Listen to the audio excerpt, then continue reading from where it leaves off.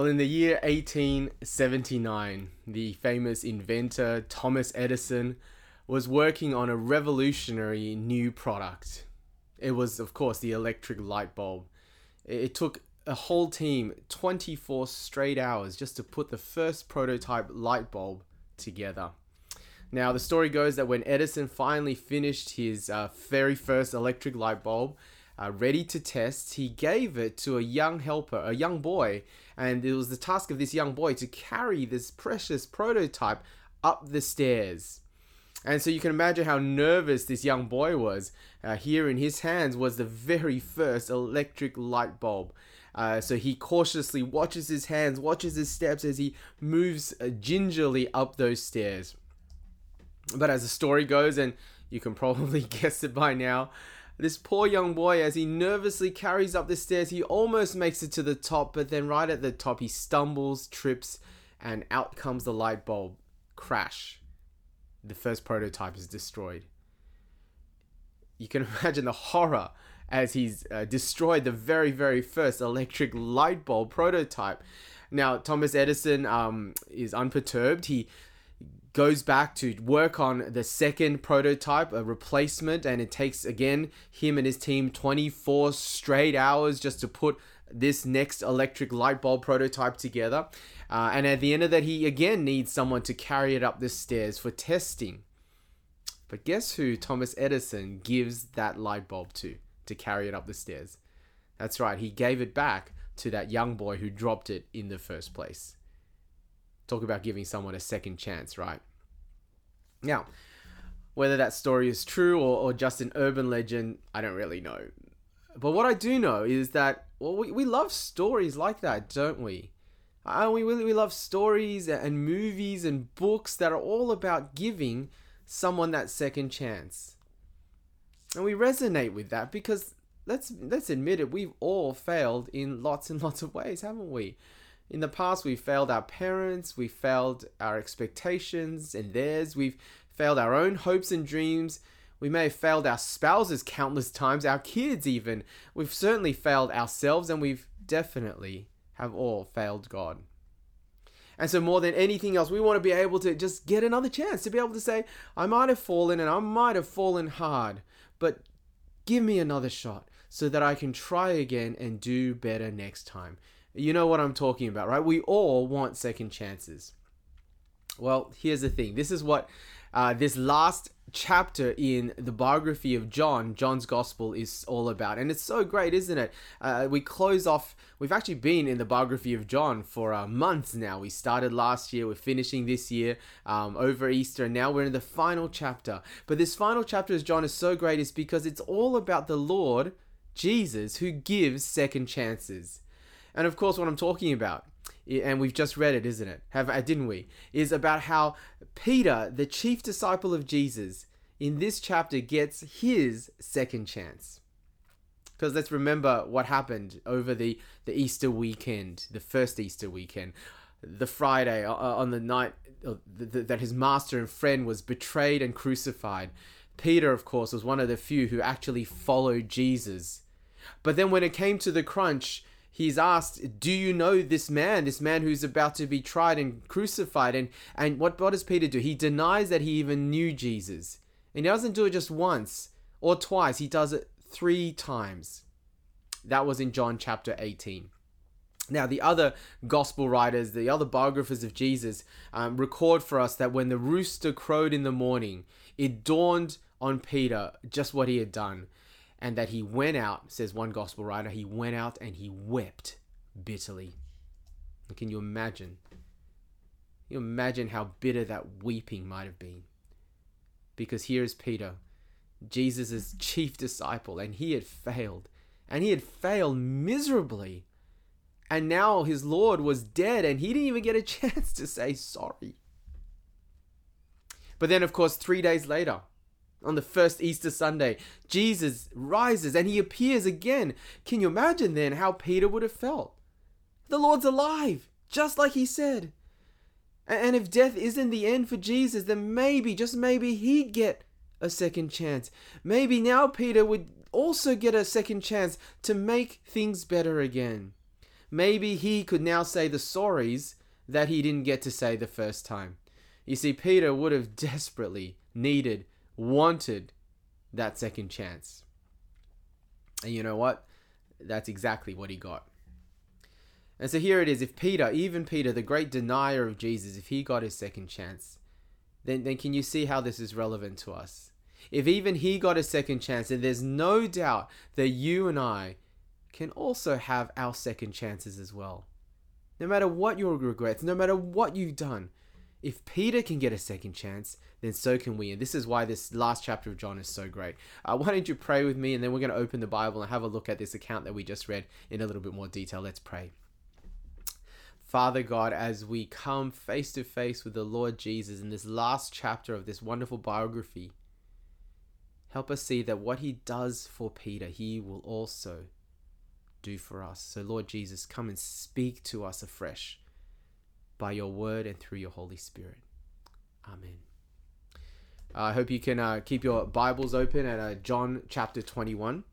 Remember what we just read? I mean, here's the scene, right? Peter and his friends, well, what are they doing? They've gone back to fishing. That was their job before Jesus called them to be his disciples. And it seems that even after Jesus rose from the dead, they're maybe a little bit at a loss of what to do now. So here's Peter, and he's gone back to his old job, his old life. But of course, Jesus had other plans. And so what happens in the story is that they spend all night fishing, but they catch absolutely nothing. Then in the morning, as they're about to call it a night, Jesus appears, but he's there on the shore and he's far away, so they don't immediately know it's him. But he yells it to them, hey, throw your nets down and have another go at the other side of the boat. Now they do that. And when they do that, of course, the catch is so great that the nets are just barely able to hold all of the fish. And then, of course, one of them, the writer of this biography, John, he recognizes it's Jesus. I mean, who else could do such an incredible miracle, had such amazing insight? And then Peter, as soon as he hears, hey, that's the risen Jesus, well, what does he do? Well, he's the first to jump off the boat, run to his master. His heart must have been leaping out of his chest at all the things he wanted to say to Jesus. Perhaps, he's thinking, perhaps this is my second chance. And then, of course, he goes and they go and sit around a fire and have breakfast. But you'll notice, as we read earlier, it's not Peter who had so many things to want to say to Jesus. It's not he who starts the conversation, is it? Jesus actually initiates the conversation. And really, that's how the rest of the chapter goes. It's a dialogue between Peter and Jesus, having this long conversation all the way from verse number 14 all the way to the end. Okay, that's the scene. That's basically what we read earlier. That's basically what happens. Now, here is where, if we're not careful, we're going to miss all the really, really good bits. Because I want to say that this chapter is full of little hints that Peter is getting precisely the second chance that he so desperately wanted and needed. You see, there's actually so many times in this chapter that we get a sense of deja vu. Right? You know what a deja vu is, don't you? When you're doing something, thinking, saying something, and you think, I've been here before. This has happened before. It triggers something of the past. That's like a deja vu. And I want us to notice here in this chapter, and the bits that we just read, there's at least 5 deja vus, 5 flashbacks to former episodes that hint strongly that this chapter set up as a second chance. All right, so let's go. 5 of them. Firstly, the fishing. I already mentioned that Peter and his friends were what? They were fishermen before Jesus called them. Now, do you remember when Jesus did tell them to follow him right at the beginning, and he tells them to leave their fishing nets to follow him? Do you remember what he says to them? Or what's the kind of pitch that he pitches to them, or why they should follow him? He said, "Follow me, and I will make you fishers of people." All right, I will make you fishers of people. You will fish for people. So you see here, when Jesus tells them to drop their nets on the other side and they catch over 150 fish, it's more than just fishing, isn't it? It's more than just a miraculous catch. It's symbolic. Jesus is kind of telling them again, hey, now that I'm risen, come and follow me again. And I will again call you to be fishing for people. And you will catch so many that your nets will barely be able to contain and hold them all. Right? That's the symbol of the fish. But that's also the first deja vu, the fishing. Well, second deja vu. It's breakfast time, they sit around a fire. Now that doesn't sound so important, does it? But it's actually such an interesting little detail. Because here's the thing, the only other time in John's gospel where people sit around a fire was in chapter 18. Chapter 18, that's the night that Peter denied Jesus 3 times. Because where was he standing that night when he denied Jesus 3 times? You guessed it. He is warming himself by a fire, John tells us, in the high priest's courtyard. While Jesus is being put on trial inside, he's outside warming himself, but denying Jesus as he's asked 3 times, do you know him? That was the fire back in chapter 18. Well, here they are again, and it's a little fire again. It's as if in the same setting, Peter is getting that second chance with Jesus. But this time, he's going to do something radically different. He's not going to deny Jesus, is he? He's going to get a chance to confess Jesus. We'll come to that in a moment. But thirdly, and more obviously, Jesus at breakfast time, he's distributing bread and fish. All right, he was responsible for their miraculous catch. Notice he's still serving them. He's feeding them. But what is he feeding them with? With bread and fish. Bread and fish. That sounds familiar too, doesn't it? Well, of course it does, because back in John chapter 6, Jesus fed the 5,000 with bread and fish. Deja vu. And so here I think we've got in John chapter 21, again, this harking back to something former that he did. He's once again taking the role of being the bread of life, because that's what he talks about in John chapter 6, that he is symbolically the bread of life. Only now, of course, his disciples are going to play a key role, because they're going to be themselves fishing for people. They're going to be distributing the bread of life to the world. That was number 3. Number 4, deja vu. Jesus asks Peter the same question. Did you find that strange? Have a look with me again at verse 15. Verse 15. When they had finished eating, Jesus said to Simon Peter, "Simon, son of John, do you love me more than these?" "Yes, Lord," he said, "you know that I love you." Jesus said, "Feed my lambs." Again, Jesus said, "Simon, son of John, do you love me?" He answered, "Yes, Lord, you know that I love you." Jesus said, "Take care of my sheep." The third time he said to him, "Simon, son of John, do you love me?" Peter was hurt because Jesus asked him the third time. He said, "Lord, you know all things. You know that I love you." Jesus said, "Feed my sheep." Yeah, that was verses 15 to 17. Now, that is kind of odd, isn't it? Why is Jesus doing that? Why is he asking the same question again and again? Well, I hope you can see the parallel, can't you? I hope you can guess why. Because he doesn't just ask once or twice. There's a series of 3 here as well. Jesus asks Peter the same question 3 times. And of course, that is significant, because how many times did Peter deny Jesus?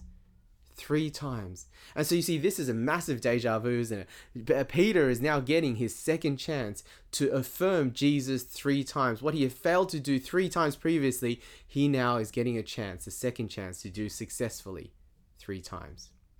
That's the 4th deja vu. And of course, fifthly and finally, Jesus tells Peter in verse 19, as well as verse 22, he says, "Follow me."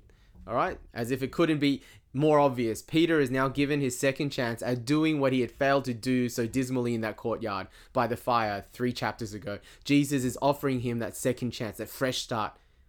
Follow me. This is Peter's second chance. Now, I want you to notice this though, because follow Jesus, he will. Did you remember we read in verse 18? Have a look at verse 18. Jesus says, "Very truly I tell you, when you were young, you dressed yourself and went where you wanted. But when you are old, you will stretch out your hands, and someone else will dress you and lead you where you do not want to go." Jesus said this to indicate the kind of death by which Peter would glorify God. Then he said to him, "Follow me." History tells us that 30 years later, under Emperor Nero, Peter was arrested. He was sentenced to death. And of all kinds of death, he's also sentenced to death by crucifixion, just like his Lord and Master Jesus. You see, that's what following Jesus would actually eventually mean for Peter. Just like his Lord, he would go all the way in following Jesus to his own cross. But put it together, I hope you see where I'm getting at. That this whole chapter, as I said again, 5 times at least, deliberately reads like a deja vu, a flashback. Peter's been given the second chance that he so desperately needed. And I want to say to us, I want to say to you, isn't that a great thing? I mean, isn't that great that our Lord Jesus is the God of second chances? Because we all need it, don't we? We all need second chances so desperately. Let's think about it. We've all failed God, haven't we? Every single one of us, every single one of you. He created us. He loves us. He gave us life and everything we have. And if you're a follower of Jesus, then he has not only created you, he's saved you. He's called you to a new life, an abundant and beautiful life with his own Holy Spirit, his presence in you. And yet, as a follower of Jesus, I know I screw up all the time and do it regularly. And so do you. Every time you sin, every time you ignore him, every time we fail to give thanks to him or trust him, every time we want to do what we want instead of doing what he wants, we're telling God, our Savior, to basically butt out of our lives. We, in our own way, deny him. Well, you'll be so glad to know that Jesus is all about second chances. You know, John 3:16, the famous verse, God so loved the world that he gave his one and only son. You know what it says, the verse after it? He says, God didn't send his son into the world to condemn the world, but to save the world. You see, he sent Jesus into the world to save the world, to die for us in our place for our sins on the cross, the first Good Friday, but also to rise again for us the first Easter Sunday. And he did all of that, not to condemn the world. Why did he do it? To give you and me, to give the world the second chance that we so desperately need. And more than that, remember that Jesus, by his death, brings us into intimate relationship with God the Father. Jesus actually says to us in John 16:27, don't turn to it, but he says, the Father himself, God the Father himself, loves you. And do you see, God the Father loves us as followers of Jesus, loves us as much as he loves his only son Jesus, that we're God's children. God's Spirit actually lives in us. And so, you know what? Forget about just second chances, all right? God, if he is your Father, he gives you not just second chances, but infinite chances. Because that's what good fathers do, right? There's never an end to their love. So let me ask you, have you failed as a follower of Jesus?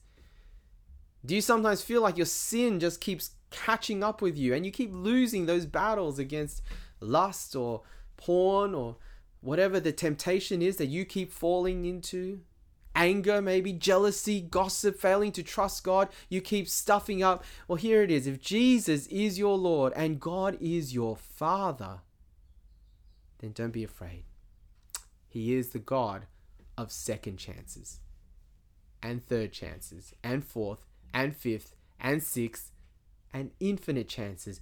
Jesus died for you. His finished work on the cross for you means that you don't ever have to be afraid to come back to him again and again and again for forgiveness and a fresh start. Now, this is so radically different to our dog-eat-dog world, isn't it? When Year 12's doing their HSC, They're given the impression that, well, you only have one shot at it. Right? 12 years of school, it all comes down to one set of exams. Don't stuff up in October because there's no more chances. That's the impression you get. Of course, it's not true, but that's the impression you get. And of course, if you're applying for a job, you feel like you have one shot, don't you? That one interview of impressing your employers, or you don't get the job. Competition is fierce. Or maybe you're managing a project or a big account at work, and it's also do or die, right? That's pretty much how our world goes. That's how we're brought up. That's how we're raised. Opportunities are limited. Errors are not tolerated. Failure is not an option.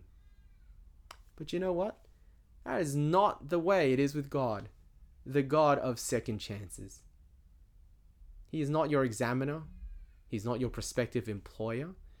Your life doesn't depend on one set of exams, your job performance. With God, you have permission to fail and try again. To fail and try again. To fail and try again. And all through it all, God will not stop loving you or accepting you because you fail. So please remember that. When you feel as if your life depends on that one shot, remember that God loves you in spite of every failure. So let me ask you, in your life then, what are you going to put your confidence in? Are you going to put your confidence in your education, in your position in the corporate world, in your material wealth or finances, in your portfolios, in your success, in your approval in the eyes of others? I'm sure you like me have thought that perhaps what's happening with the coronavirus pandemic, horrible as it is that it is, amongst other things, this big wake-up call, isn't it, to our generation, our time. It's a second chance of some sort. Because with every week that passes, what happens? More and more of our safety nets, our securities are ripped away, right? We're really having to consider, well, what is it that we really can have confidence in? What really can we have put our trust in? Because when jobs and money and education and health and friends and family, when all of these things are suddenly stripped away, ripped away from under us, what do we have left? What do we now put our confidence in? Have you thought that maybe this is a wake-up call for our time? And maybe this is our second chance to find something better and firmer to put our confidence in. Well, friends, if you hear Jesus speaking to you today, giving you that second chance, challenging you to place your confidence in God your Father, who loves you enough to give you infinite chances through Jesus, because you mean that much to him. If you hear him speak to you today, don't ignore his voice. Turn back to him. Connect with him. Or perhaps reconnect with him. Because here's the thing, like he was to Peter, so he can be to you and to me. He is the God of second chances. Jesus, you see, will never stop loving you. Jesus will never stop accepting you. Jesus will never hold your failures against you. Because guess what? He already died for them. And he's risen again. You know, I didn't finish telling the full story about the Apostle Peter. I told you that he died by crucifixion. I didn't tell you how, you see. When it came to the place where Peter was about to himself be nailed and crucified, do you know what he requested? He had a very strange request. He asked his executioners whether they could crucify him upside down. All right? Upside down, as if being right side up wasn't painful enough. Peter asked to be nailed to a cross, to be executed upside down. Now, why did he ask for that? Well, it's because as he looks back on his life, he realizes, you know, he's not worthy to die the same death as his Lord. The Lord whom he had denied all those years ago, but gave him a second chance. And so now his chance to follow his Lord to the cross, he wanted to make a statement. He wanted to do it differently. And so he asked to be crucified upside down. But that's what second chances does to a person, isn't it? When they're given a chance to start again, when they're given a chance to be in relationship with Jesus, when you know how great and satisfying that is, And how this second chance is actually a shot at infinite chances, a shot at unconditional and infinite love, because that's what Jesus brings us. When you realize that, when you understand that, do you know what? It makes you do crazy things. It makes you crazy enough to live and to die for Jesus. That's what it meant for Peter. And that's what it ought to mean for you and me. Let's pray. Lord Jesus, we thank you so much that you give us not just a second chance, but through your death and resurrection, bringing us into relationship with God the Father, you give us infinite chances. I want to pray for those right now whose hearts are feeling the Holy Spirit tug at them to connect with you, to be given that second chance. Father, help them today to respond. For those who need to reconnect, recommit, rededicate, Lord, help them not to pass this up, to say, Jesus, I also want a second chance with you. Thank you that you died and rose again so that we could have the second chance we so desperately need. Amen. Well, I don't want us to just leave without thinking and chatting more about it. At SWEC, our services are designed most weeks not just to be a live stream, you can just watch and go away. We're designed to do this in small Zoom groups. So if you are in a Zoom group, then here's a discussion question that I want you to have a think about and chat about over the next 5 or 10 minutes, maybe in even smaller breakout groups. The discussion question is this. In what area of your life do you feel that Jesus is giving you a second chance? Right? In what area of your life right now do you feel like Jesus is saying, here's your second chance, do something with that? In other words, is there something that maybe you need to be repenting of?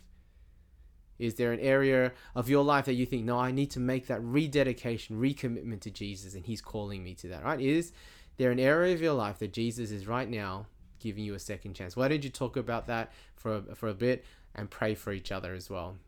All right, thanks. God bless you. I'll see you again soon.